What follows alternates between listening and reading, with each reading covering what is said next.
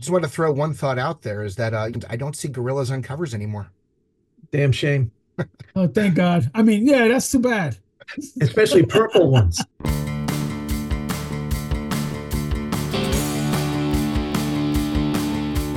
Classic comics, the classic comics forum in depth, snappy conversations with your hosts George and Jeff. Oh, classic comics, the classic comics forum in depth, talking about old comic books is the thing that they love the best. It's a CCF in depth, Hello, everybody. I'm George. and I'm still Jeff. And I'm Ed. And we have Ed with us today. Welcome, Ed. Thank you very much. Today's episode, we have summoned the great Ed O'Toole to help us with a new topic today. We are talking about DC's transformation in the late 1960s into early 1970s under the watch and influence of Carmine Infantino. Holy gosh, I said that completely wrong. Carmine, right? Carmine. Carmine. Carmine is fine. Carmine? How did you say it? I said Carmine. Or maybe you're from France or something. Could be. Today we are talking about Carmine Infantino's influence on DC Comics in the late 1960s, from 1966 up through 1971. He played an important role even beyond that, but those are years we're focusing on today because Ed said so. And that works for me. So, We don't want this to be a mini series. right. So, Ed, start us off if you wouldn't mind. Just a general overview. What's special about this time period and why is it worthy of our discussion? Well, I think I'm probably like a lot of fans of comics or any popular culture. You associate a time when you were young, often with whatever was going on in the culture. And I had started reading comics in 1962, and I would occasionally be able to buy comics, but I was a little kid, so I didn't, go down to the store and buy 10 comics at a shot. Didn't have that kind of money, didn't have that kind of access. As time goes by, I loved them, and I especially loved DC. Not that I didn't like other comics, but there just seemed to be more DC on the stands, and you couldn't get too many of the Marvels, for instance. You just didn't see them that often. Anyway, That's because the fix was in. oh, it definitely was in. And there were some guys who find things that fall off the back of trucks who were involved in the distribution system, if you know what I mean. In any event, when the changes happened at DC, which I didn't know, of course, as a young fan, as a kid, that Carmen Infantino was responsible, or at least in charge of DC when these were going on. I was also getting a little bit more independence. I had a little bit more money in my pocket. I was very lucky because I went to high school in Newark, New Jersey, and I had to take public transportation to get there. And my mom, being the wonderful angel she was, said to me the day before I started school, she said, "Look, I'm going to give you this money so you have it in case anything ever happens." And she reached over to me and gave me what she dubbed my emergency dollar. And quote unquote, something happened. And and I looked at that dollar and I said, "Yeah, I'm not going to get in any trouble where I'm going to need this buck. I'm going to find some comic book stores around the high school." And long story short, 1967, I start high school. 1968 really represents a big change in comics because Marvel got the distribution contract changed. They could put more titles out there. DC was already running a little bit scared of Marvel. And suddenly it was a time that, oh my God, there were just so many comics on the stands. And I had access to them finally because, as I said, distribution was helter-skelter in those days. And the more what we called candy stores that were around, the better chance you had to find new comics. What an exciting era Oh, it was. I yeah. wish I'd been around for it. Truly. Well, it really was great. And as I said, everybody talks about the thrill of the hunt for their comics. And in those days, the hunt involved long walks and finding new stores and hoping that you would get there on time and waiting for the guy to undo the bundle sometimes. And of course, comics were not the popular um, uh, art form, so to speak, that they are today. You couldn't just walk around and say, "Yeah, I'm reading comics." you get your head handed to you. Yeah, you could if you wanted to get beat up. Yeah. And it always ticked me off because, the comic book just didn't quite fit inside the back of a spiral notebook. So that, and I was not a book bag kid because you get beat up if you had a book bag, for crying out loud. And so you had to discuss. This was a love that dare not speak its name in those days. This is wild. You had to hide. You had to hide your comics from the bullies, and you also had to hide it from your mom to see that you didn't squander the buck. Oh, without a doubt, without a doubt. And my mother would replenish the dollar every so often, not as often as I liked. I'd lie for a couple of weeks and say, no, I'm fine. But and plus Mom, my I mother, got an emergency. Mom, it's quick. 911. yeah. And my mother was not thrilled all the time with the idea that I was, quote unquote, wasting my money on comic books. So I didn't want to emphasize the fact that I was, had a little space under my bed or in the bottom of my closet that was slowly filling up with, issues of Star Spangled War stories. And the beautiful irony in all this is that clearly you were not the only one hiding these in your book bags and spiral notebooks, because there was a huge market DC and Marvel were vying for that wasn't coming from nowhere. I know, and I was envious of all these kids who would write into the letters pages and say, my pals and I have a comic book club. I'd say, wow, those are gutsy kids. How do you go up to somebody and say, hey, want to start a comic book club? Jeez. Right. It would not have been easy. And I will say, and this might be a topic later on as we're talking about the effects of this time period. I was able to come out of the comic closet, so to speak, before I finished high school, believe it or not. How'd you do that? Well, part of the effect of the changes in the comics at both DC and Marvel was that they were getting some attention in the newspapers and on television. And remember, now this is coming right after the whole Batmania phenomenon. So that comics really took it on the chin then. You'd be saying, oh, no, they're really not like that all the time, the way you saw them on Adam West. But by 1970, 71, because you had this influx of younger artists, younger writers, suddenly there was a change in comics and they shifted to be more reality based, or at least for comic books anyway, they were more reality based. So you had all these current events playing into them. And my senior year in high school, 1971, the New York Times had a front page article, a front cover article, and a big story on Sergeant Rock and the relevance in comics, because they did a My Lai takeoff essentially in Sergeant Rock with a soldier massacring civilians. And this was pretty radical. And comics were definitely then sticking their head out of the sand, so to speak, and saying we're not just for kids. So if at that point I had trusted friends, and I vividly remember we were all involved in our school newspaper. And in my senior year, we went over to Columbia University for some big, huge convention of high school newspaper kids, and there were speakers and all this sort of thing. And on the way over, I was just desperate, because I'm saying to my friends, hey, we got to there's a candy store on the way. We got to stop. What do we stop here for it? And my friend Murph was driving. Murph said, what are we stopping here for? And I said, please. And my other friend said, Ed wants a comic book. I know that's what it is. And you go into this new territory, and suddenly I'd say, oh, there's one. I jump out of the car.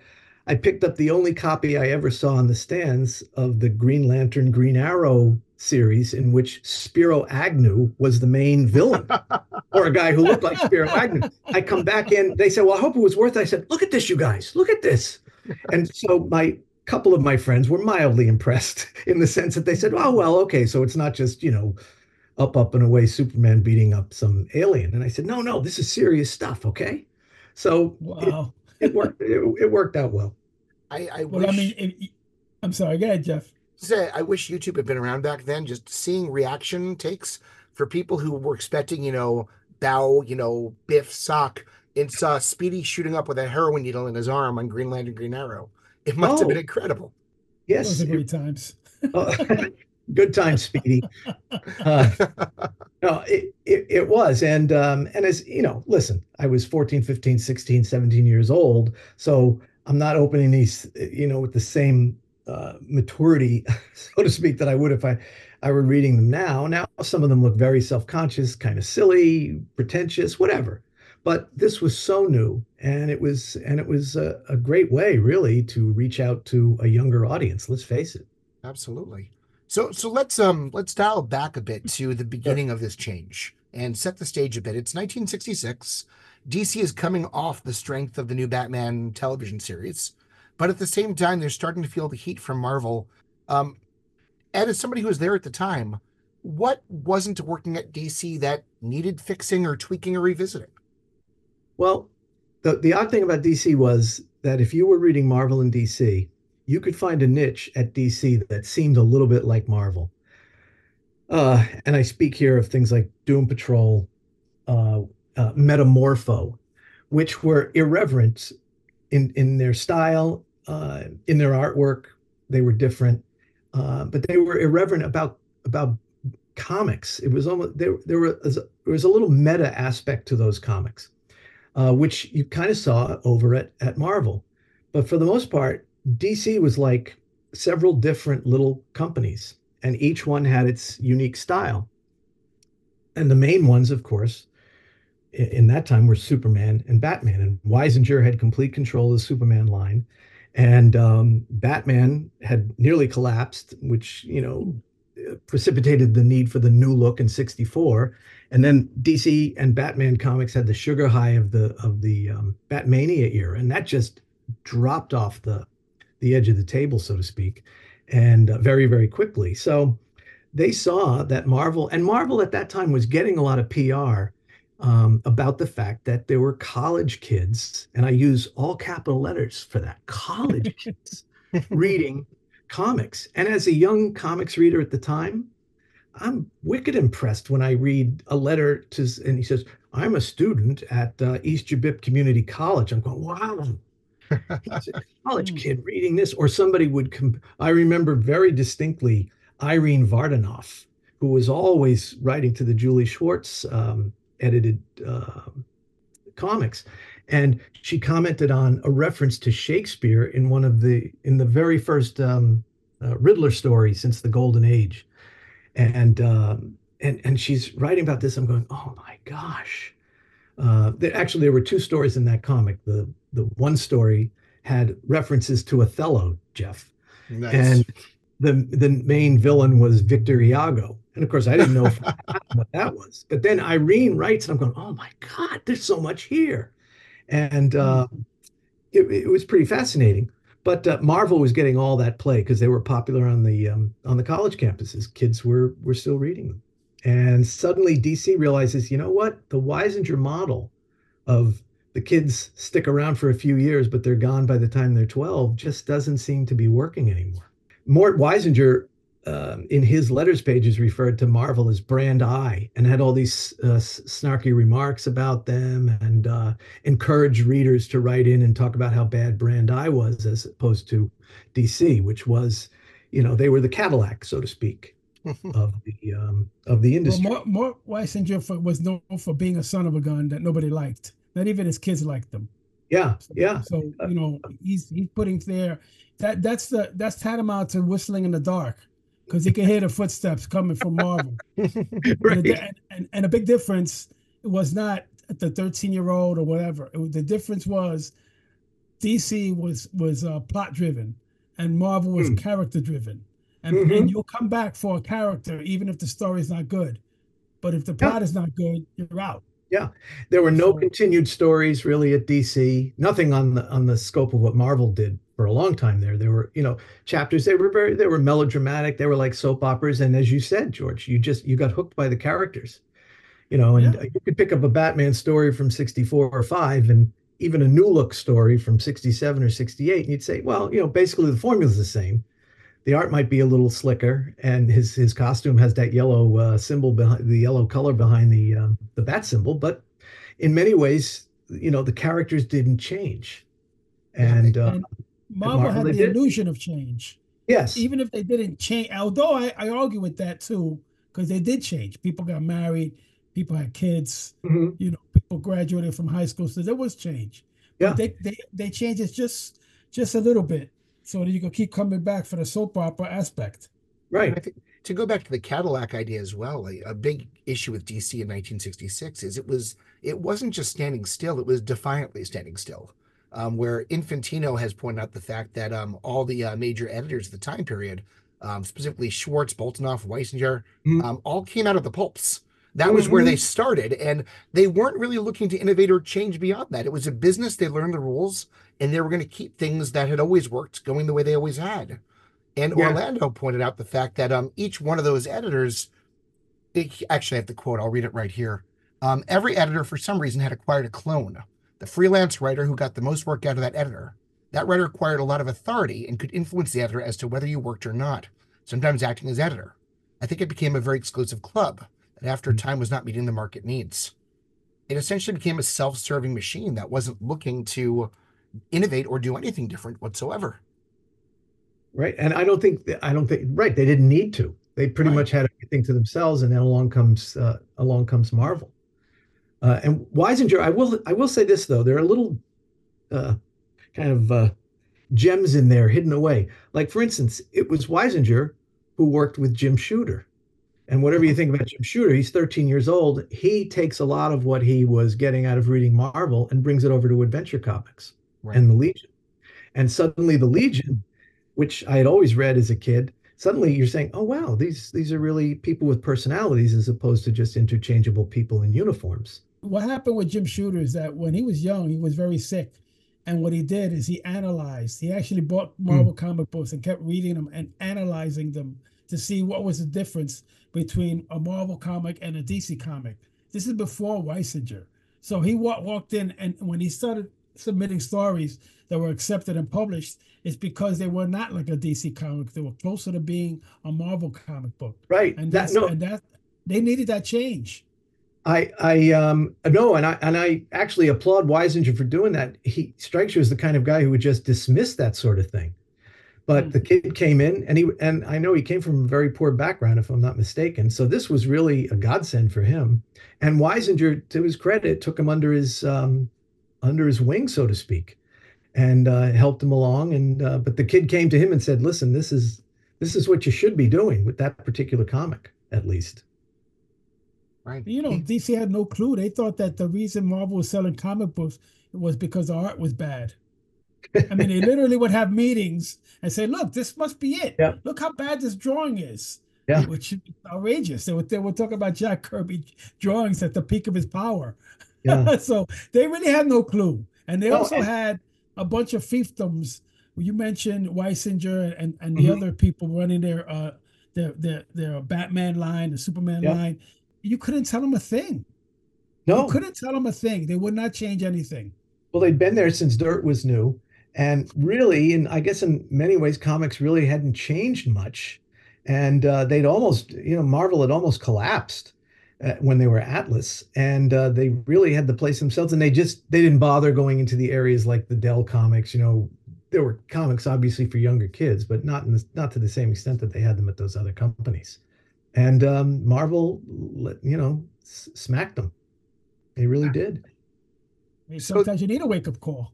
So speaking of wake-up calls, the beginning of that change seems to be Irwin Donenfeld, who, even though he'd been in charge of DC since 1952, I'm not quite sure what clicked in 1966 per se, or if he'd been doing new things all along. But I know by this point, he's starting to look at cover appeal. He's starting to realize that art sells a book. The gorilla covers we mentioned before we started recording this, that he'd figured out every time there's a gorilla on a cover, it sells better. So put gorillas in every story. Yeah. And then at a certain point, he realizes that that Infantino's covers are always selling better than issues that don't have Infantino covers. So he starts drafting Infantino to do the cover first and then have the writer write the story around it. It starts with, I think, one or two franchises and then sort of just expands out organically over time to the point that eventually Infantino is basically directing not necessarily writing, or rather not necessarily drawing each cover, but at least doing a sketch or a proof of how each cover should look for the entire line at a certain point. Yeah. And when you read about this, you're never sure whom to believe when you're reading about comic book history. And Infantino says that Marvel made him an offer to come over and work for them. And he brought it back to Donenfeld, and Donenfeld said, "Well, we'll give you a little bit more money, and we'll also make you the quote unquote art director." And then that kind of segued very quickly into editorial director, and he became involved more in the as well in the direction of the comics and so forth. I mean, it's obviously the truth is somewhere in there. The point is that, as you said, Infantino was sort of the guy the go-to guy on covers. And there were a lot of DC covers that were great. And I know as a kid, and this is all, again, perception. This is like not having the stats in front of you in baseball, but the eye test. Marvel comics looked gray at times. They weren't printed, it seemed, on as good a piece of newsprint, if you will, as DC Comics were. And Charlton was, at the bottom of the heap. I don't know what they were printed on, like paper towel rolls or something. But Infantino got to influence the look of the whole company. And then with the change, with the sale of DC to Kinney and then eventually to Warner Brothers, he was appointed editorial director. And he rose pretty quick. I just want to add one thing to the cover. We say he became like the cover director. He said that many times he would draw a cover, and they would make a story around the drawing. Right. There was no story yet. It was just a cover. That was a Schwartz specialty. He would have these covers drawn, and he'd call in the writer and go, "Give me a story." But no writer credit. So someone owes Stan Lee an apology or whatever. Well, Schwartz, what Schwartz used to do, and I don't know offhand which year this began, but he had several for a couple of years there. He would give the original art to the best letter writer of the issue or the script. Wow. So there were people out there. And it was worse than that. They said they used to take the original art and cut it into pieces and give it to people that were visiting. Oh, you get this panel, you get panel 5. It's outrageous. Yeah. But I mean, back then they said that they didn't care about the art return. They didn't realize it was money yet. I know. You feel for these guys too, because sometimes I say to myself, these guys, many of them did really fine work, and they had to know that, like, where is this all going? It's going into the ash heap. During the Golden Age in particular, let's get those comics and collect them. And even then, they were disposable items. Nobody ever thought of collecting them in that way, and certainly not saving the art. Jeez, it wasn't a thing yet. Even collecting comic wasn't a thing. There was no bag boards. There's nothing like that. And if you look at the transition of consciousness that's happening in the industry at this point, DC is just at this point beginning to comprehend the idea that the visuals matter. It's such a strange thing to say when you're talking about sequential art, but it's really just this point that Donenfeld, in then empowering Infantino to do this, realizes, oh my gosh, art actually matters to the people buying these comics. So of course the original artwork wouldn't have seemed any more important to them than the original scripts. Just part of the disposable, just one more consumable item, so to speak. Right. But Jeff, what I'm trying to say is that the artists themselves didn't want the art back. They were like, what do I care? I got paid. Right. It wasn't collectible. There was no money to be made from it. Yeah, where would they store it? It became an issue. It was like, well, what do I care? I got paid. And let's not forget too, when you're dealing with, first generation creators at DC as well, they didn't necessarily even see what they were doing as something to be proud of. This was a relatively shameful industry that you paid your dues in before you get into advertising. Yeah, right. I forget. Oh, now it escapes me who I was reading about a few weeks ago who said, I never even I tried not to tell my neighbors what I did. I might have even been Kirby. Might have even been Kirby, who, he said, well, I didn't really want to say what I was doing because people would look down on you for it. And you were home all day working. It was kind of they probably questioned if you were actually working or not, or whether you're doing something illegal in your cellar or what. I've always wondered about that because Kirby was such a tough guy. And he's, if you were worried, Ed, about being seen buying a comic book, he's making them. I know.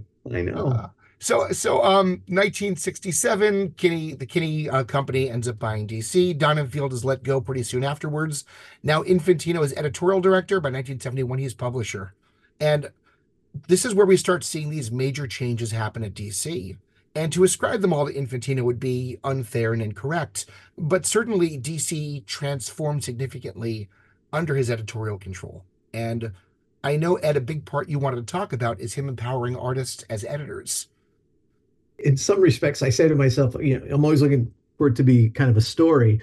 And part of the story with Infantino is, hey, all his life he'd been an editor, excuse me, an artist, and now he has a chance to sit in the editor's chair and say, all these years you've been you've been telling us what to do as the artists, and of course we're such a crucial part of making these things popular and saleable.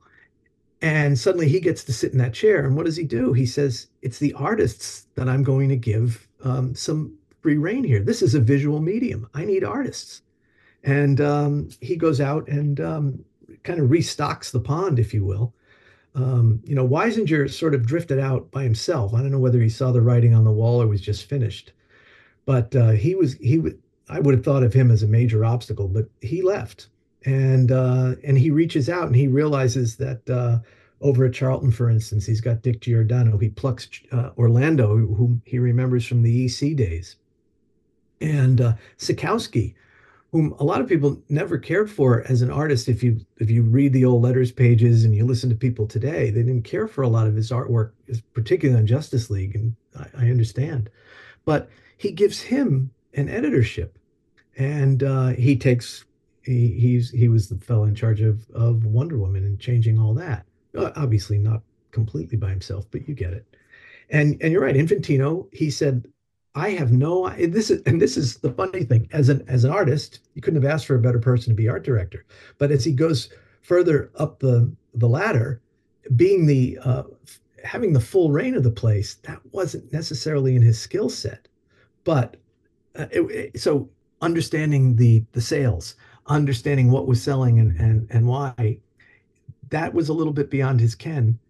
So he threw everything up against the wall to see what would stick, which was actually, in so many ways, a great result for comics fans. Ed, I'm sorry, I have to dispute a couple of things you're saying there. Mm-hmm. What I'm understanding from what the research I've done is that he was trained by plenty of people about sales. He said he was taken around. Might have been Donenfeld. He was good friends with one of them. I forget the name. I think you're right. I think vacation together.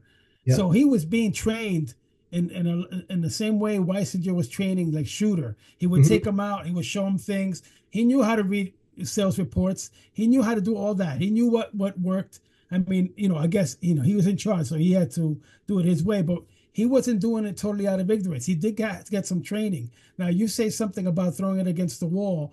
I mean, what else you going to do? Marvel, you can hear the footsteps on Marvel. Yeah. You had to do something. And to be fair, later on, we could talk about how he got dismissed, but that has something to do with it, the competition with Marvel.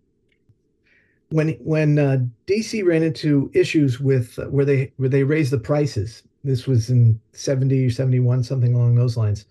Now, see, and again, I'm going by what Infantino said.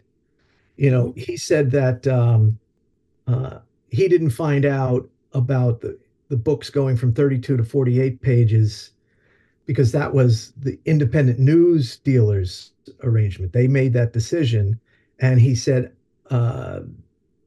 he didn't find out about this until he left the company, but they were charging more for their brokerage fee.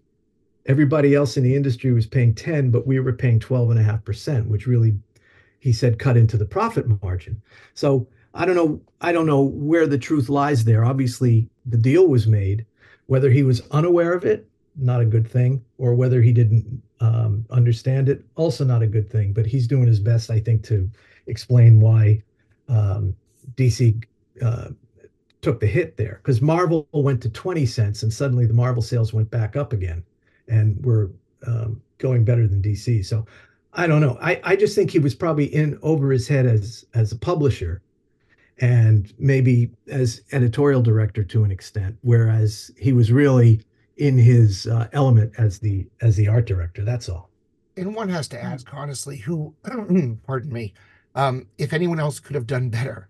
DC had been stagnant for so long, and Infantino, for better or for worse, is at least trying new things while the market is changing all around him. And I know some of his good ideas, the expanding out the line to new genres. Some of that came from Donenfeld. For example, the venturing into mystery and horror titles. Infantino, in an interview, actually says that was Donenfield's call. It just ended up happening after he was gone. But what I do think Infantino did that was massively important, moving towards this more visual idea that, again, began with Donenfeld as well. For one thing, I just, and I'm saying this as somebody who is not primarily a reader of late Silver Age, early Bronze Age comics. It is amazing to me to read a comic book published in 1966 by DC versus a comic published in 1968 by DC, and visually how different it is. Whereas before you had these very, very small, tight panels overloaded with text.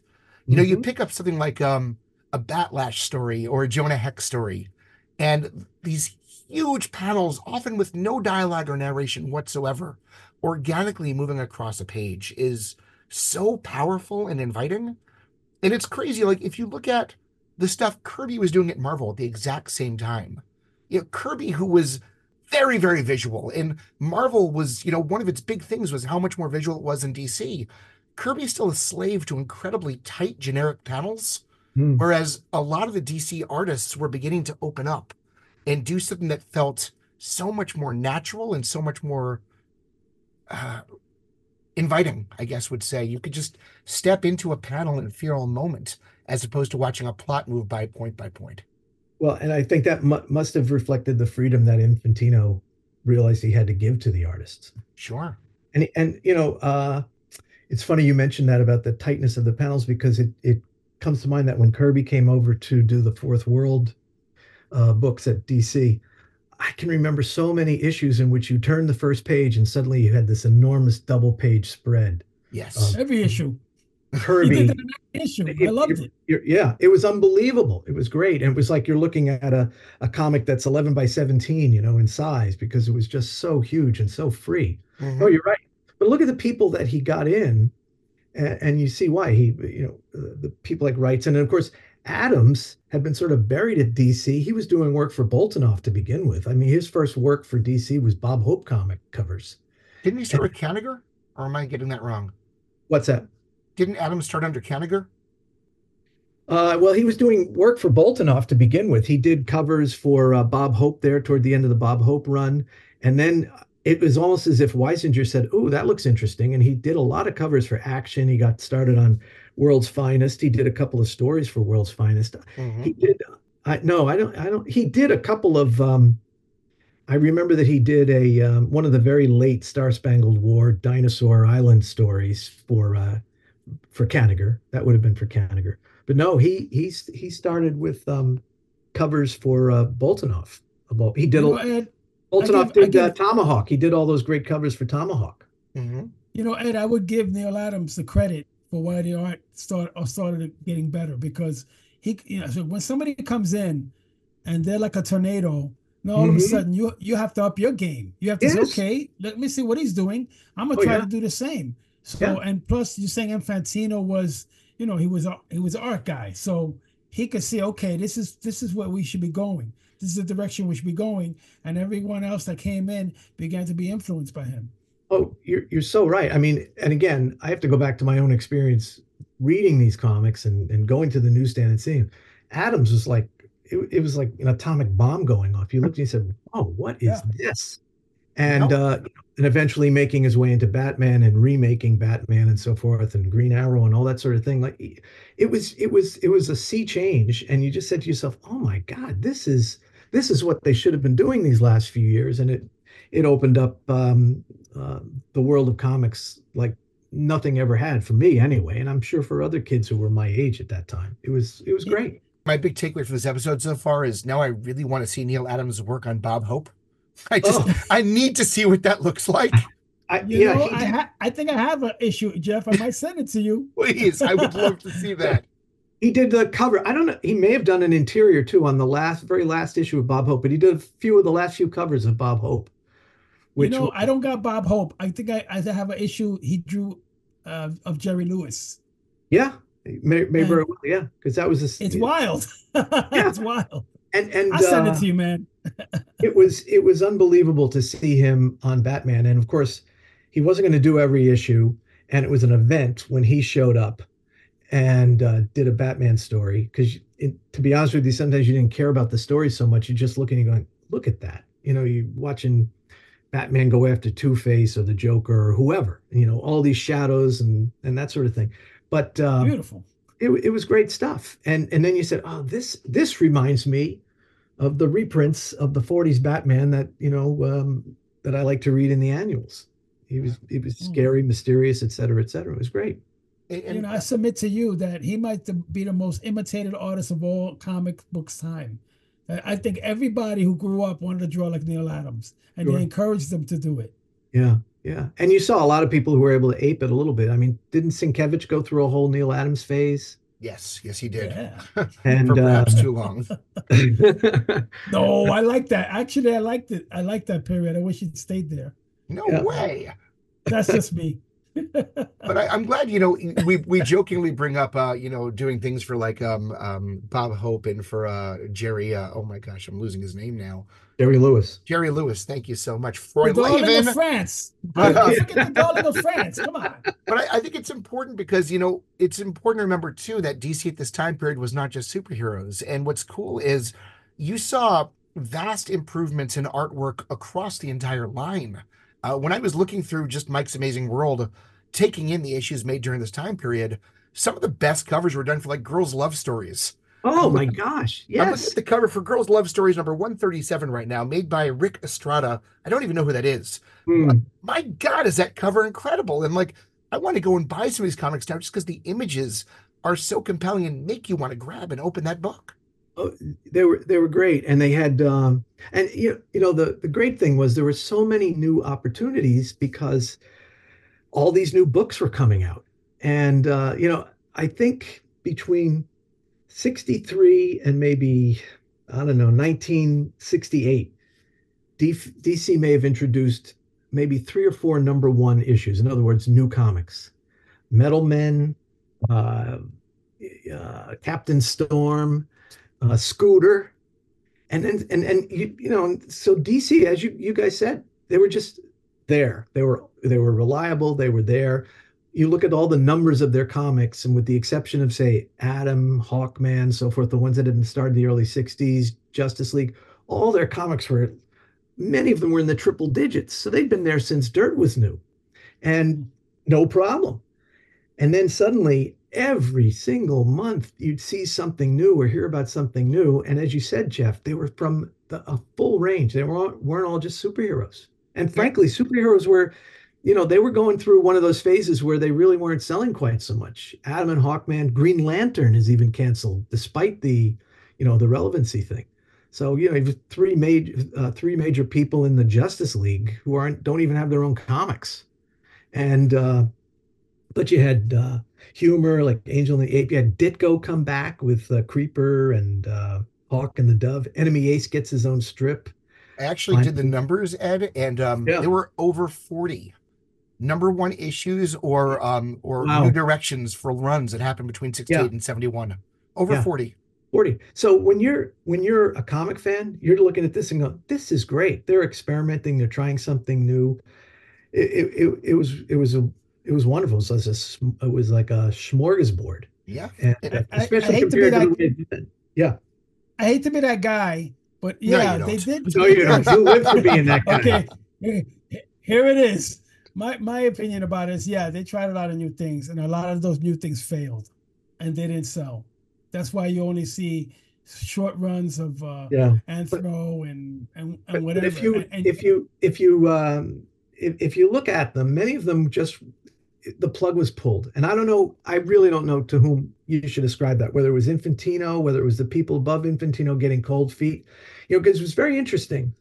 The DC Showcase comic, which was the preview book, Rip Hunter, The Flash, Atom, all these series were previewed for at least 3 issues. And then sometimes they'd take a break and they'd come back for 3 more before they would greenlight a comic book. Well, during this period of time, you have Bing Bang Bang, 3 or 4 showcase issues like Creeper and Anthro getting the green light right away. they went for one issue of Showcase and then suddenly, boom, they're on the stands. There's no way I don't think that they could have seen the sales reports. They just said, let's go with it. And then the flip side of it was that, well, you've got to let a comic build an audience. And I don't think they did. I mean, Bat Lash is probably the best example of one that everyone loved. Everyone loved that. I've never read a bad review of that. That was talk about out of left field. It was great to see a Western comic again, and that artwork was just Nick Cardy. Wonderful. Yeah, it was wonderful. You look at the industry today where we have um, Captain America Volume 12, #1. We're constantly pumping out the same old crap over and over again. Yeah. I would have loved to have lived in an age where Brother Power the Geek, In the Days of the Mob, Spirit World, Wendy and Willie, Teen Beam, Angel and the Ape, Sinister House of Secret Love, they were trying everything, and it was so cool. Yeah. Even if some of it failed, how cool they went for it. And even some of the, we take it for granted now, Dead Man, Hawk and Dove, what weird ideas for the time period. At least it wasn't normal, same old stuff over and over again. They were innovating. Yeah, and if anything, that was such an impetus to me as a reader to get to the newsstand and see what are they going to do next. What are they going to do next? It's funny. Not so fast there, Skippy. These books you're saying they were being thrown out. Okay, I get that, but they were failing. But I tell you this: you mentioned Ed. You mentioned something about the Showcase title, and it's funny. I think I remember either hearing or reading an interview it was Infantino or somebody in the know. They said that when Flash was first released, I think in 105, I'm not sure what issue it was, Showcase.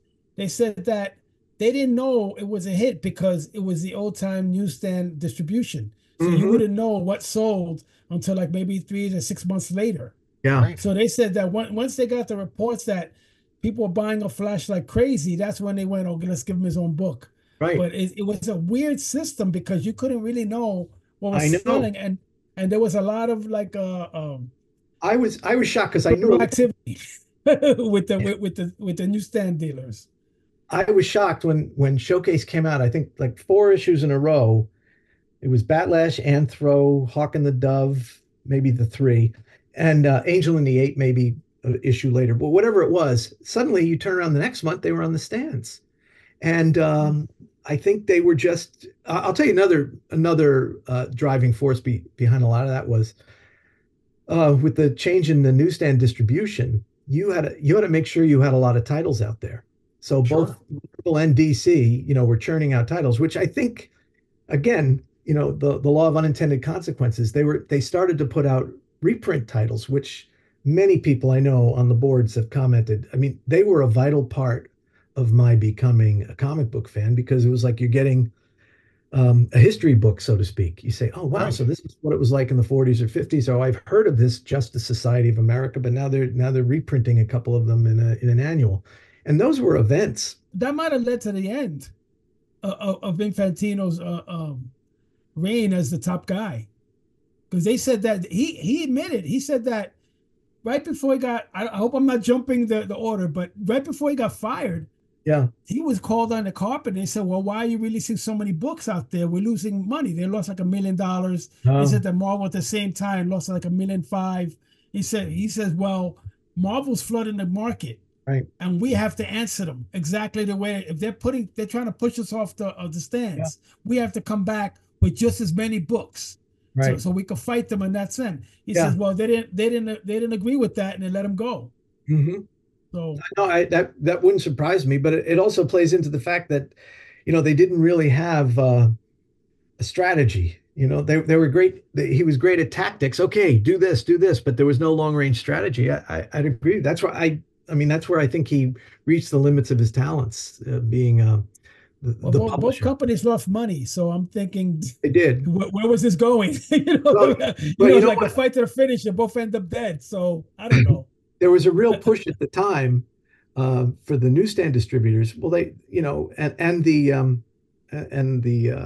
I'm calling them candy stores. The guys at the candy stores who had newsstands.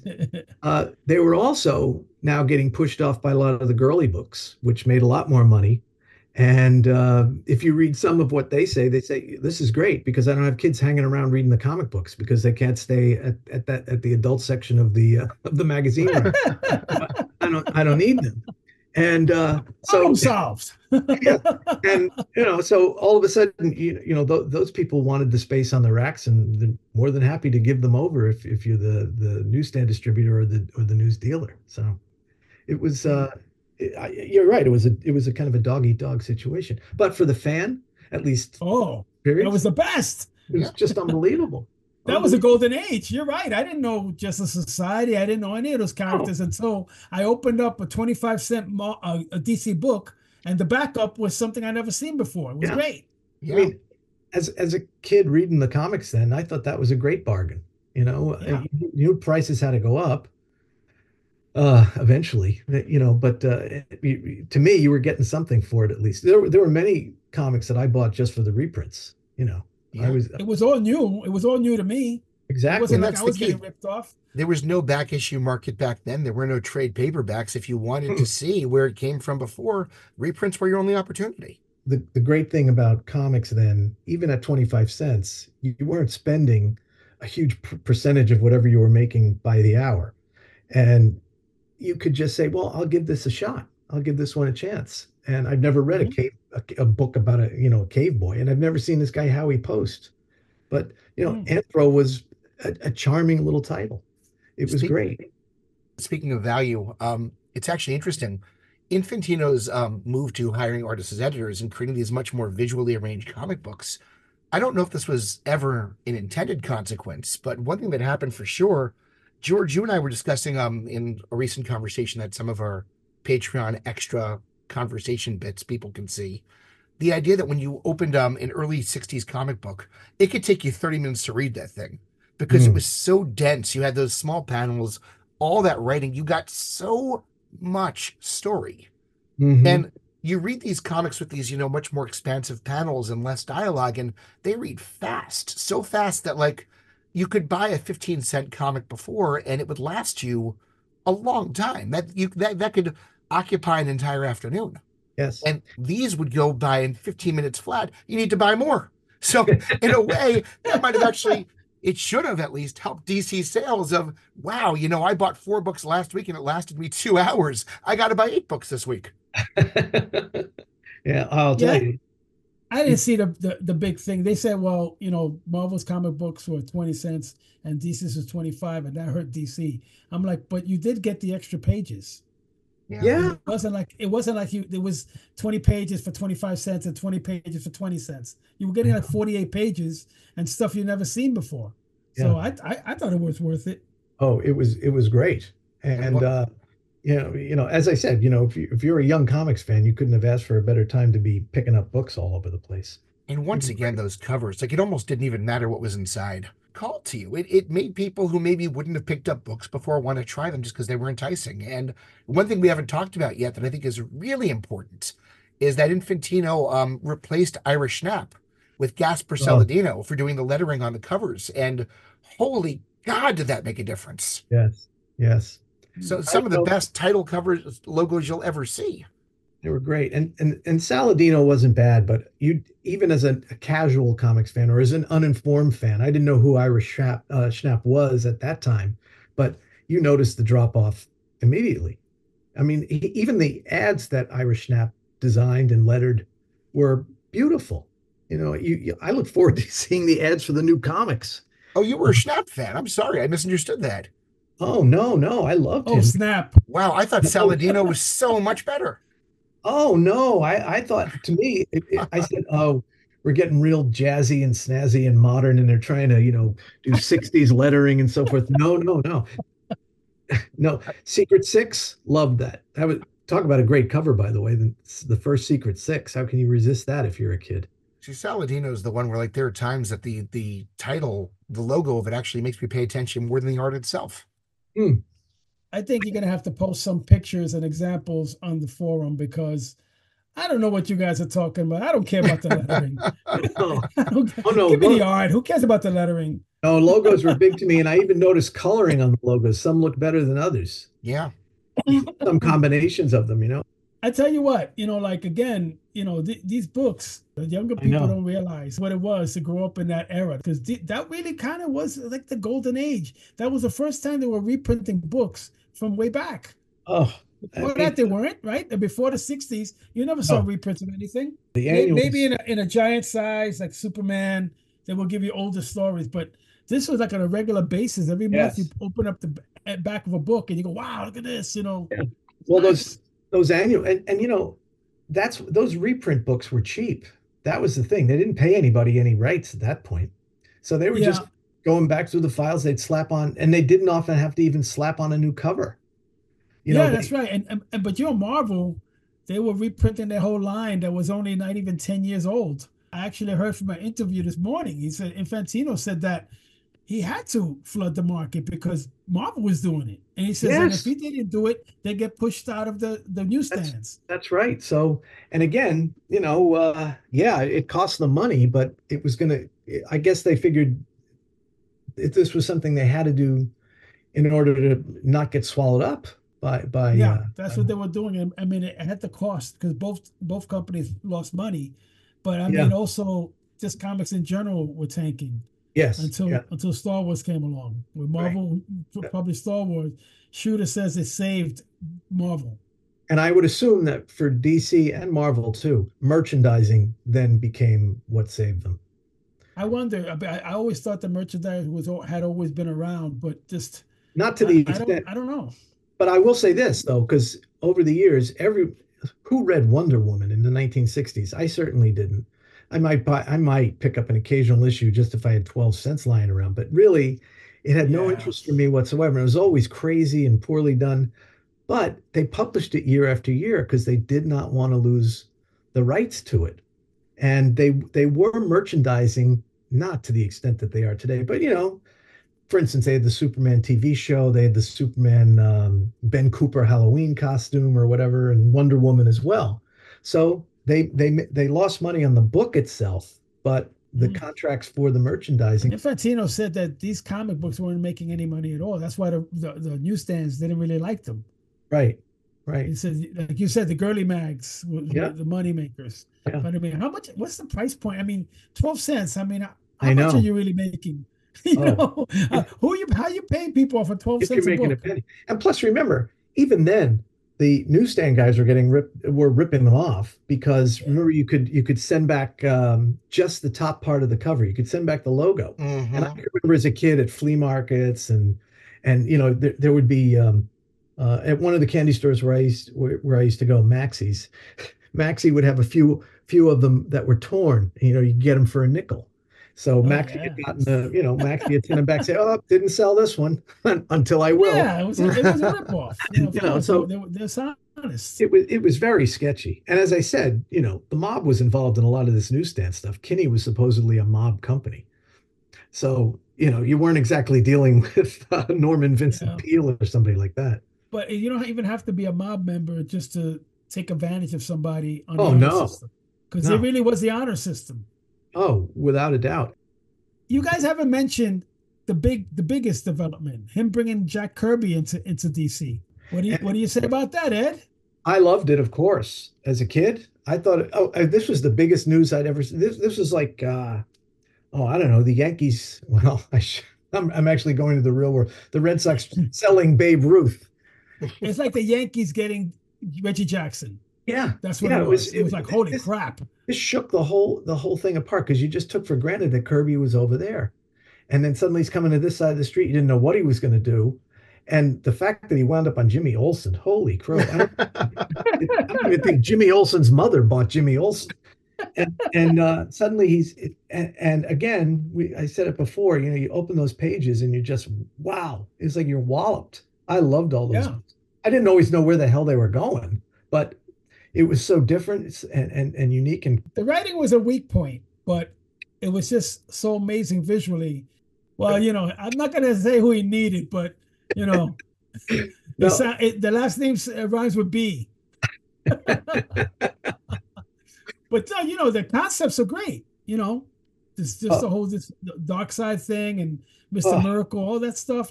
oh, Commandy. I mean, I know Commandy was a ripoff of Planet of the Apes, but still, Well, oh he, yeah, that's he went along with it. actually the original concept for Commandy began before Planet of the Apes even happened. It was just then yeah. Kirby went back to when he went to DC. Hmm. Hmm. But Mm, I mm, would say like in terms of the writing though, and it's it's it's dangerous lumping Kirby into any category. I recognize that. But I would say that I think one thing that happened under Infantino at DC, at least with the stronger artists and the stronger artistic editors, was that a lot of times the writing actually didn't matter. And I say this as somebody who loves writing first and foremost as a mhm. comic fan. Sometimes the images and the basic plot told enough of the story that you can just stop reading the words and scan the pages and know exactly what's happening anyway. And it never really bothered me that Kirby's actual, scripting wasn't the strongest because man, do those images tell stories, and his plots were so out there and so incredible that it didn't matter to me. No, and I have to agree with you because I never, maybe a couple of times you'd stop, you go back and read something, you say, really, did someone actually say that? But but they were just like action movies before there really were action movies. And so, Yes. you're just looking and the poses and the concepts and the costumes and those, as I said before, those two-page spreads just kill you. It was just great. I can remember buying New Gods 1 and saying, "Oh man, this is going to be here for a long time, I hope." And, Yeah, you know, it was fantastic stuff. But he did need, he did need help with the dialogue. Some of that dialogue was pretty painful. Come on. yeah, I know.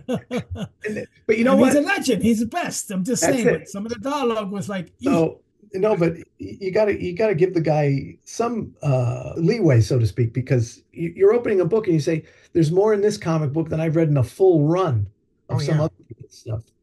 It, Well, I mean, well, let me ask you this then. Do you really think his books failed or what? Because there's Well, some rumor that because of the distribution shenanigans, mhm. nobody really knew if those books were succeeding or not. But I know Yeah. that was the biggest thing, like in DC. So that the idea that they were like not selling. It was a mystery to me as a reader because it seemed like they were just moving along and that he was just in charge and in control and DC was pushing the hell out of him. And then they suddenly, it was as if they were just pushed off to the side and disappeared. I think the Demon and Commandi probably lasted longest. And and the Demon didn't. I think a few other people actually finished up Commandi. They had other artists on it. yeah. Yeah, after issue 33, somebody else took over. It lasted Yeah. until issue 59. And then it was like I always felt I felt terrible about it, to be honest with you. I mean, I empathized with Kirby. I said now he's got to sort of go back to Marvel and what's he going to do there? And I honestly, to be honest, I never really followed his work at Marvel after that. I know a lot of folks have read it and like it, but it just didn't it didn't compel me to go over there and read that. I felt terrible because I thought I was getting cheated as a reader, and you knew that You they were, were. and you're getting and a few years later, you know they're going to bring them back with somebody else doing it, and you know, Well, it's funny. I did hear that when Kirby first introduced those characters, he intended for in other words, he'll do the first 6 issues, and then somebody else will take over. mm, He didn't. The plan wasn't for him to do every single book, every part of every single book, and that's what oh they ended up doing. But they were all started bi-monthly, so one book would be this month, the next book would be yeah, the next month. But I think he intended for other people to take over oh, once he introduced the concepts. oh, I don't know if he got lied to mm. because I mean he became disillusioned after a while, and that's why he came back to Marvel. I can't imagine anybody in the comic book business lying to an employee. That never happens. Ah, no, no, no. part of the Put that from problem your put that from your head. Part of the problem too that might help to explain why Kirby was essentially shown the door is as much as we give Infantino credit for trying to age up the target demographic, looking at Hmm. older people, we do have actual quotes from him from a New York Times Magazine article he did that in 1971, essentially the way that he was measuring whether or not his books were working was he was interviewing groups of kids around the country. And he doesn't say what age group he means by that, but when we're talking kids, I would imagine the Kirbyverse was aimed more at, your college age people, folks who had grown up on the early Marvel, had gotten older and were looking for something bigger. And if you're asking, 10 and 12-year-olds, what do you think of Commandi? They might just be like, what the frick is that? That's not Batman. Yeah. Real sophisticated demographic study. Right, exactly. I mean, that was the best they had at that point beyond gorilla covers. But if all you're looking for is what kids think, then a comic that's not targeted towards kids is going to fail in your eyes. Yeah. It might have been something just as simple as money. Maybe they were just paying them too much. And they said, look, we're losing money anyway. Let's just cut them loose. Well, I'm sure it was expensive to bring him over and to keep him. No doubt about that. People paint Kirby as such the victim. But I submit to you, he had to have been the highest paid artist year after year. That might have been it also. Maybe the other artists were jealous or something like that. It might have been a work culture issue. He's the top player. You're paying him the top. It might have even been as simple as the fact that if you look at we haven't even talked yet about the fact that Infantino ordered basically the complete resets, thematically at least, on all the major characters, Wonder Woman, Superman, Batman. Those were all moves towards being more realistic. Actually, I have a quote from Infantino. This is again from that New York Times Magazine, May 1971 interview. He says, the push for relevance was a last-ditch effort at keeping the superhero alive. Green Lantern was dying, he said. The whole superhero line was dying. We started interviewing groups of kids around the country, and the one thing they kept repeating, they wanted to know the truth. Suddenly the light bulb goes on. So Superman gets significantly depowered. Wonder Woman gets depowered. Batman gets more street level. And then you've got Kirby, who's on this whole other plane of imaginative existence. And it just might have been like, this does not fit what we're going for anymore. It's sad, really, because the whole, to me anyway, one of the benefits of this time that Infantino, quote unquote, took over was that you had all kinds of experimentation being done. In other words, if you were a DC reader, you didn't have to necessarily enjoy their whole line. You could pick and choose, and there was stuff you liked for you, and there was stuff that your friend liked. And so the fact that Kirby was on a whole different plane, to me anyway, as a reader, was great. That was fine. That was great for me. They had more experimentation and more titles coming out of everywhere and everything to choose from. If you didn't want to read Justice League, you could read Swamp Thing, or you could read House of Mystery or whatever, or Jerry Lewis or whatever was happening out there, You didn't have to buy the whole line. To me, that those years are as close as what the 1940s must have been like. When you see those pictures of old newsstands with dozens and dozens of comic books, all different genres, and you just say, wow, that must have been great. And this is as close as it ever came, at least for me. I never saw such. Now, again, today there must be a great deal of variety, and I'm taking myself out of that part of the discussion because I don't buy, I don't go, I don't follow it. But and even if I did, they'd all cost close to $10 anyway. So, Rich, you're not missing anything. The comic books these days are all rehashing all old plot lines. It's well, the DC and Marvel comics are not all comics, just DC and Marvel. The big two, they won't take a chance. Everything is a brand new. Galactus is attacking Earth for the 89th time. You're getting the same stuff over and over again. And that's where DC was in 1966 as well. And I think that, there's Infantino for you. If he was nothing else, he broke up the logjam. Even just like, when he appointed all these artists as editors, he was breaking up the existing fiefdoms. And like, for example, I don't know if there was ever an intentional agenda behind it, but like, your mainstay writers like Bill Finger, Otto Binder, and Gardner Fox, you just don't see them getting gigs anymore once this happens. It's new voices and new approaches. And what had been done forever and ever and ever naturally goes away because there's new, younger, energetic voices directing where DC's going. And remember, too, those were the guys who were kind of being, quote unquote, militant and saying, we'd like a little bit more protection and maybe a higher rate. I think they were starting to ask about retaining some of the rights to their material. But they wanted a health plan and so forth. And that was going nowhere. And so those guys, they were all gone. And you're right. They were replaced by Gardner Fox. I think his last story for Justice League was about 65 or 66 in the run. He had done the whole thing. And then suddenly it was Denny O'Neil. And I'm never going to feel great about Bill Finger being shown the door. That's never going to sit exactly right with me. But, at the same time, new voices, new energy, new directions, that at least is a positive thing. Yeah. And who knows that those guys couldn't have benefited from a different kind of editor than they were used to, an editor with an artistic side to his approach, so that because I think a lot of cases they were just said, "Yep, turn in another story. You know the formula, you know the routine," and that's what they did. Because DC was satisfied with pretty much the whatever you want to call it, run of the mill, the usual, what's been Right. selling. Don't tip over the apple cart, so to speak. And I think to be fair too, I think Donenfeld was beginning to implement a lot of change himself. I think some things that continued under Infantino's watch. I know, for example, like we haven't talked yet about the infamous Teen Titans number 20, with Wolfman and Wine involved in that one. Ween, I keep calling him Wine. But that was Donenfeld pushing for that. Push the edge, push the boundaries, go somewhere new, shake things up. I can't help but wonder if he would have changed Wonder Woman and Batman and Superman too. And we know that he was emphasizing covers and looking for art being more important. And Sure. it's possible. I mean, if he had stayed, Yeah, yeah, certainly that. In Infantino, when in his interviews, he's always like, it wasn't like he had this brilliant, passionate climb to become, artistic editor and then editor, right. publisher. He's always sort of like, then they offered me this, and I was like, sure. Then they offered me this, and I was like, okay. Then they said, do this, and I said, fine.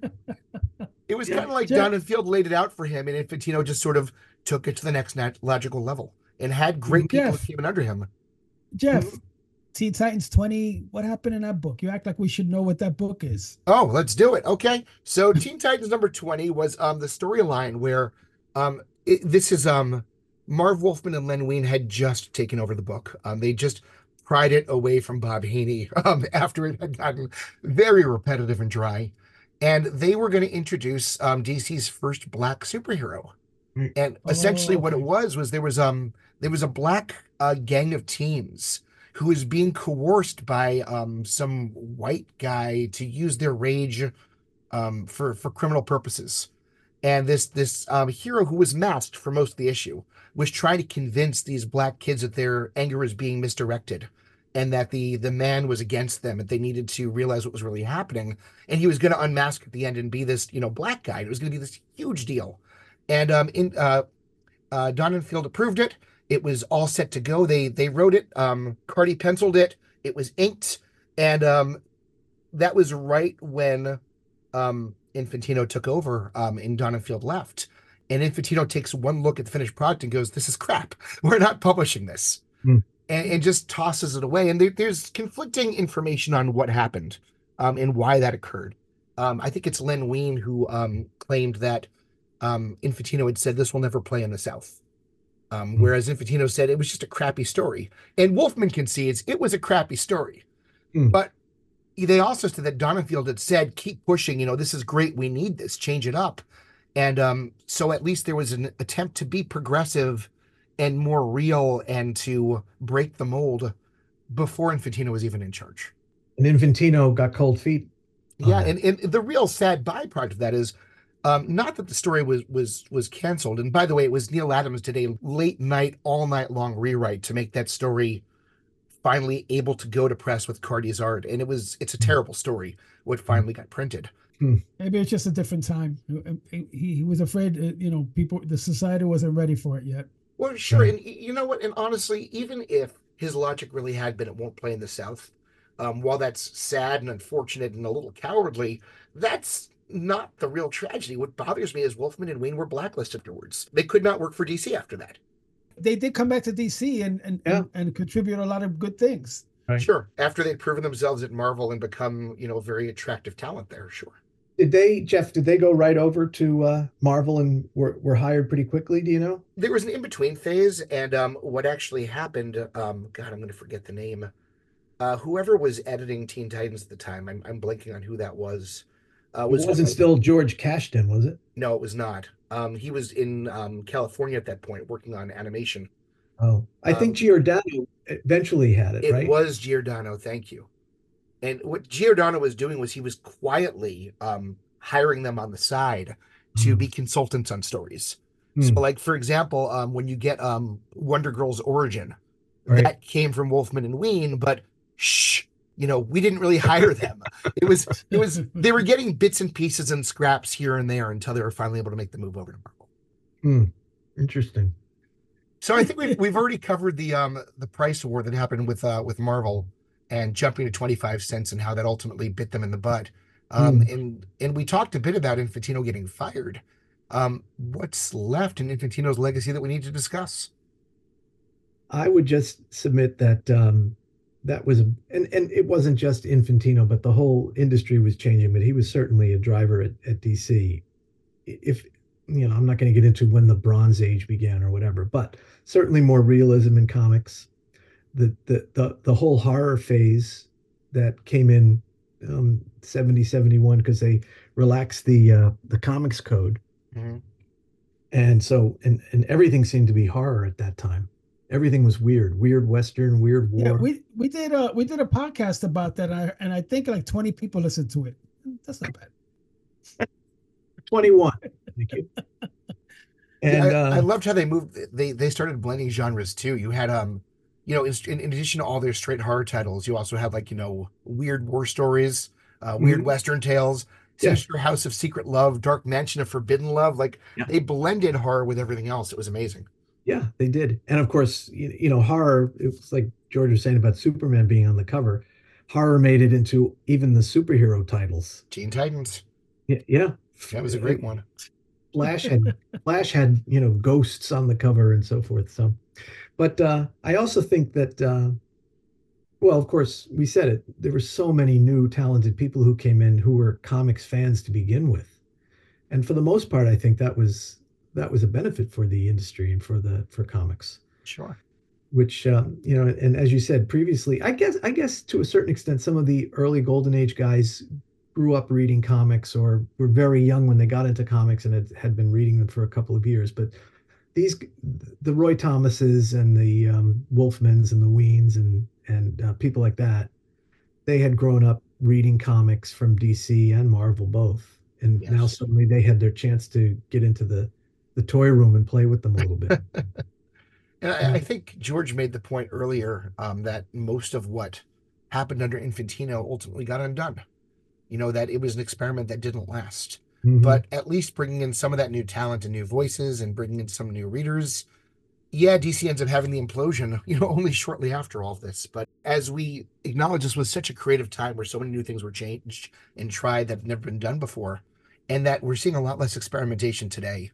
If you could take any one specific property or idea or concept from Infantino's time and bring it into modern day comics, other than just expand the line in general, which is, a very general concept, is there one title or one concept or one move he made that you'd like to see happen again in comics today? I certainly have a soft spot for Bat Lash, but that may also be because I love Westerns. But that was actually where I was going to go to. It was that George and I were recently lamenting, again, in one of our conversations that'll be available to Patreon soon, that it's sad that superheroes have become synonymous with the comic book industry. And that, I love that DC wasn't just doing Westerns. They were doing Westerns with a twist. Jonah Hex was such an anti-hero. He was so alive. It almost didn't matter what genre he was in. And Batlash was just such a grinning son of a bitch. They were so fun and so different from what had been done before. And I never read Firehair. I need to check that one out. But that it was just Kubert did it 3 issues in Showcase, and then it popped up occasionally just randomly, and it's too bad because that was in a sense ahead of its time too. Yeah, but doing Westerns and not just repeating what had been done, but taking them in new directions. Yeah. I would love to see them do that again. Yeah, I would love to see a Batlash. I'll tell you what I think would be it unfortunately folded the tent under Infantino, but Dick Giordano took it out with a flair, so to speak, and that was the Blackhawk series. I mean, that had been printed since like 41 in one title or another, and it was doomed. They went through that junk heap heroes period, and it was just horrible and stupid. It outlived itself. But then there were 2 more issues that had to be done, and Giordano brought in Wolfman, and he found it. That's the story. He found a script in the desk of George Cashton that Wolfman had written as a kid, young guy, and they refashioned it. They used his idea. I forget now. It might have even been Haney. I'm not sure. Don't quote me on that. But Pat Boyette did the last couple of issues, which brought back the Black Knights, brought back Nazis. They were just two really well-told stories. Like you're reading these as a kid, you're saying this is like reading a great story. And there's always been rumors that Spielberg was going to bring back a Black Hawk movie, but they've amounted to nothing. But I would have loved to have seen that continue in that Black Knights phase under Infantino. But Batlash, definitely, definitely. And I wonder if something silly like Inferior 5 would work as a television show today, mocking all these superheroes. That was a fun book. It was very clever. I don't know if this is Infantino's era, but I like Angel and the Ape also. Is that what you bring back, George? No, actually, the book I really like, and it's a guilty pleasure, and I like it for all the wrong reasons, is the Wonder Woman run where she was like Diana Rigg. Oh, the I Ching thing? Yeah. Yeah, she lost the powers. She became a kung fu expert in 20 minutes. And then fought crime. Was the best. And I tell you, Sikowski did a nice job with that art. Isn't that something? Yeah, he was perfectly suited for that. I love that run. I actually bought the reprints of that. Yeah, that's a good one too. That would have made a great series or a great movie. Yeah, and I got to say too, I would love to have seen where the hell Brother Power the Geek would have gone. Reading 2 issues That's it was not I'm enough. taking my headphones off right now. That series, like across 2 issues and like 4 stories, changed so many times. I had no idea where it was headed. That was, first of all, I loved it, and I finally found a copy of number 2 and read it. And no one else has a copy of number 3 except me and Dan Bailey. But it always seemed to me, looking back on it when I was older, that it should have been narrated by Jack Webb. It was like the Dragnet version of hippiedom. It was just so weird, and there's got to be room for that kind of weirdness. Yes, it was just so, and that would make a great show today or a great movie. Oh my, it would be great as a really dark and twisted version of it. Yeah. I think that would sell. I'm not sure you guys know what the definition of great is because, huh? We're talking about possibility here, George. Possibility. So here's the one thing I can't figure out with all the expanding of into different genres that they did under Infantino. Mm-hmm. I mean, they even did the Three Musketeers. Trying funny animals out one more time. How the hell did it take them until 1973 to hit Sword and Sorcery? Well, they were behind the 8 ball because it was Roy Thomas who brought Conan out in 70 after much persuading of Stan Lee, and then suddenly the sword hit the fan and they went, and that Sword of Sorcery they had some great covers on that, and it was again aborted, so to speak. It was just and then Chaykin did Iron Wolf, which was similar in some ways to the Sword and Sorcery. Great stuff, but yeah, they never went anywhere. Then they tried to do Beowulf. Yeah. After Infantino, or maybe at the very end. And that was really, that didn't really go anywhere. Well, they had a title that I kind of liked. It was called Starfire. It was a woman set in a Sword and Sorcery, but also set like in space, I think. Yes. I'm not sure. It was wild, but I like that book. That was probably a victim of the DC implosion in 78, if I'm not mistaken. A lot of things got canceled. Mm-hmm. Yeah. But yeah, Secret Six was another one that was fun. That could have been a good one. I like the revival they did during Action Comics Weekly in the 80s. Was it good? It was enjoyable. By Action Comics Weekly standards, it was very good. If that means anything. Oh, I have to stand corrected. DC did do a Sword and Sorcery roughly around the same time that Bernie Wrightson and Grandinetti, he did some of the art on the Nightmaster strip in Showcase. Oh, when was that? That was in the the 80s, if you will, numbering Showcase. And it was his name. He was a rock musician, I think, and his name was Jim Rook. And he's more or less transported somehow to another dimension. and he had to become a sword and sorcery kind of a hero. And Wrightson did, oh, my memory, I think he did the cover. No, maybe Kubert did a couple of the covers too, but Wrightson and Grandinetti did the art on those stories. And again, it was one of those things where you said, let's go, let's do this some more. It never went anywhere else, though, unfortunately. That's fascinating, because around the same time, Warren had a property called The Rook, Right. who was a guy who traveled through time. Yeah. That may have been a little nod to him. That came out a few years later. You're right. I didn't even realize that. Yeah. George, what were you saying? I was going to say that I always thought the answer to Conan that really stuck that DC had was Warlord. Yeah. I know that came a little later. That might have been the beginning of the 80s. I'm not really sure. But I know that book was that was quite a good book. It had a long run. Yeah, I would just imagine why it took them so long when Conan was selling so well right out the gate, that it took them so long to adapt. Last thing I don't understand, because DC got really into fighting Marvel on the larger size books. They did their Treasury editions, they did their 100-pagers, they did their Superman and Batman family books. Yet when Marvel was putting out the Curtis magazines left and right, DC had Spirit World and the Days of the Mob, and that was it. Yeah, and they were both Kirby projects. So right. And I know that Kirby was asked to do that specifically to take up that space in the racks, but where was DC's magazine game beyond that? Yeah, nowhere. Marvel did pretty well with those, I would think. They had a ton of those titles, didn't they? And it was some of their best stuff, too. Honestly, Marvel magazines in the early 70s is some of their best writing and some of their best art. Yeah. I used to always pick those up, as a matter of fact. And, because they were on the magazine rack and they cost more, it was a little bit better split with the dealer and distributor. And, technically. Yeah, but also, remember, you could see boobies if you open those books. I was going to say, maybe it goes back to your point earlier about how the girly mags were more desirable to the store owners. That's right. That's exactly why fill that with Marvel and DC magazines? Maybe they saw it as futile. Well, and Marvel made the first step into that market to begin with what was it called? I don't know. Was it called the Spider-Man Spectacular or the Spectacular Spider-Man? Spectacular Spider-Man. Yep. And that was 2 issues. And I can remember when that came out. That was in the summer around this time. Was it 68-ish, 67, something like that? Oh, that was a big deal.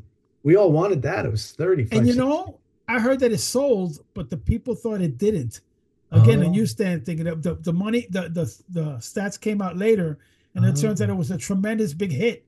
Yeah. And they blew it. They could have kept it going, but Yeah. It's what happens. Like so many of these, you wonder, how do these industries survive when so much of the information they get, or they couldn't get the information, and the information they get is confusing or late or not definitive. It's by interviewing adolescents around the country. What's that? Right. Here's some candy. What do you think about Green Lantern? If you say yes, you get 2 pieces. You can say no, you get 1. But even today, the system is direct market. You send it to the comic shop, but even that's a gamble, because let's say something comes out, the person that runs the comic shop is going to order, let's say 100,000, but he doesn't know if the 100,000 are going to sell. No. So maybe the next one, they usually cut it by 50% to the second issue. So that's a gamble. Which is why there are long boxes full of damage control comics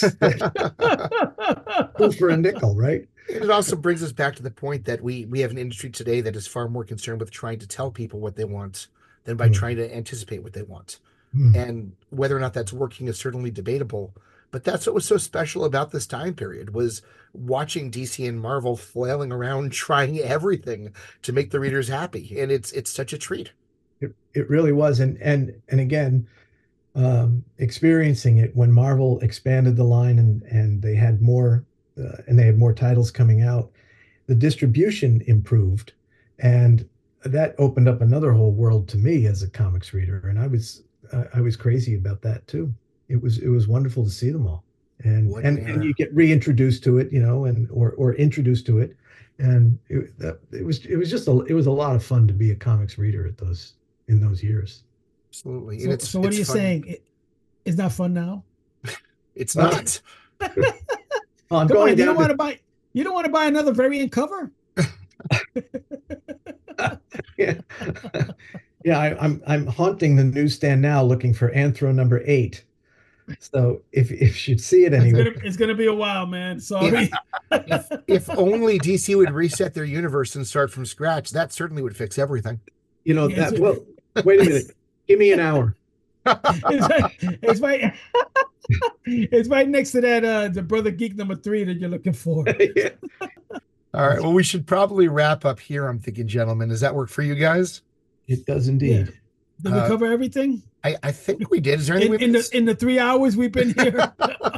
Oh my you God. get good friends together, it's going to happen. But Ed, thank you so much for joining us today. Right, man. Well, I really do.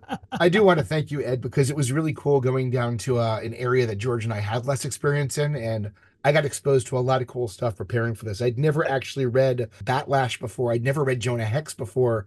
And you're kidding. Yeah, it was, what can I say? This was an amazing morning for me today. I woke up at 6 and just started reading, and I was so pumped to talk about this by 1 o'clock. That's good.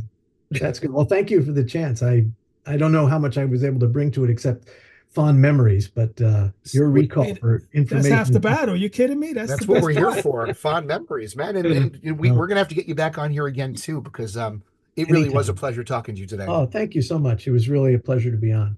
The CCF In Depth theme song is written, produced, and performed by Paul King. Thanks to Scott Harris King, no relation, who created the original Classic Comics Forum podcast. A huge, massive, super thank you to our Patreon supporters, including Bill Sinclair, Marty Golia, Michael Gallagher, Paolo Zakedu, Tim Schneider, and Berkeley. You are our shining knights in armor who keep us going and keep our morale up as well. Thanks for sticking with us through all of the ridiculous shenanigans that we pull.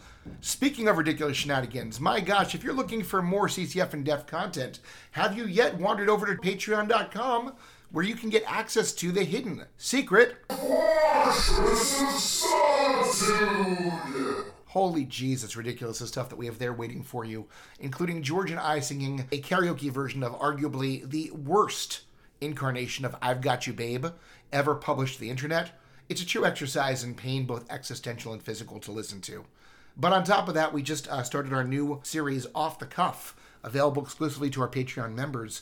We just did 2 episodes on Neil Adams and Vince Colletta, where if you've ever wanted to hear the behind-the-scenes stories about Vince Colletta in strip clubs, or Neil Adams making people who work for him cry at conventions, you might want to check those out. We have 2 more in the pipelines that'll be being published in the next 2 weeks. So this is a great way to get a lot of extra content, as well as help ensure that the CCF and the CCF In Depth will be around for many, many years to come.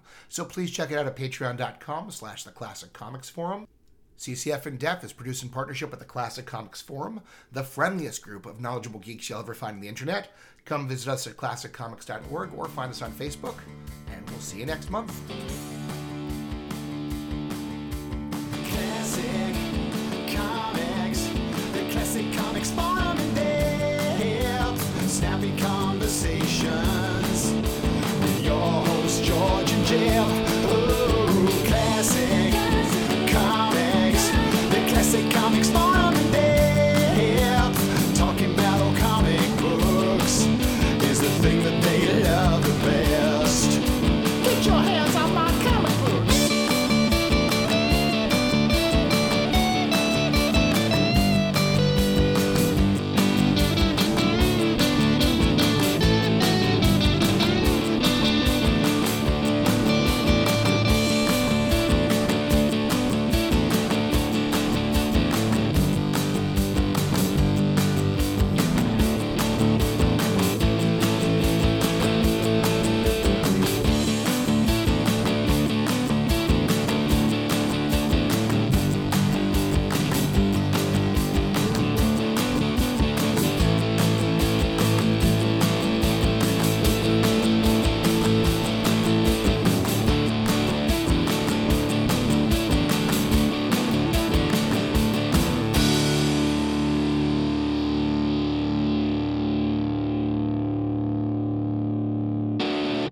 ClassicComics.org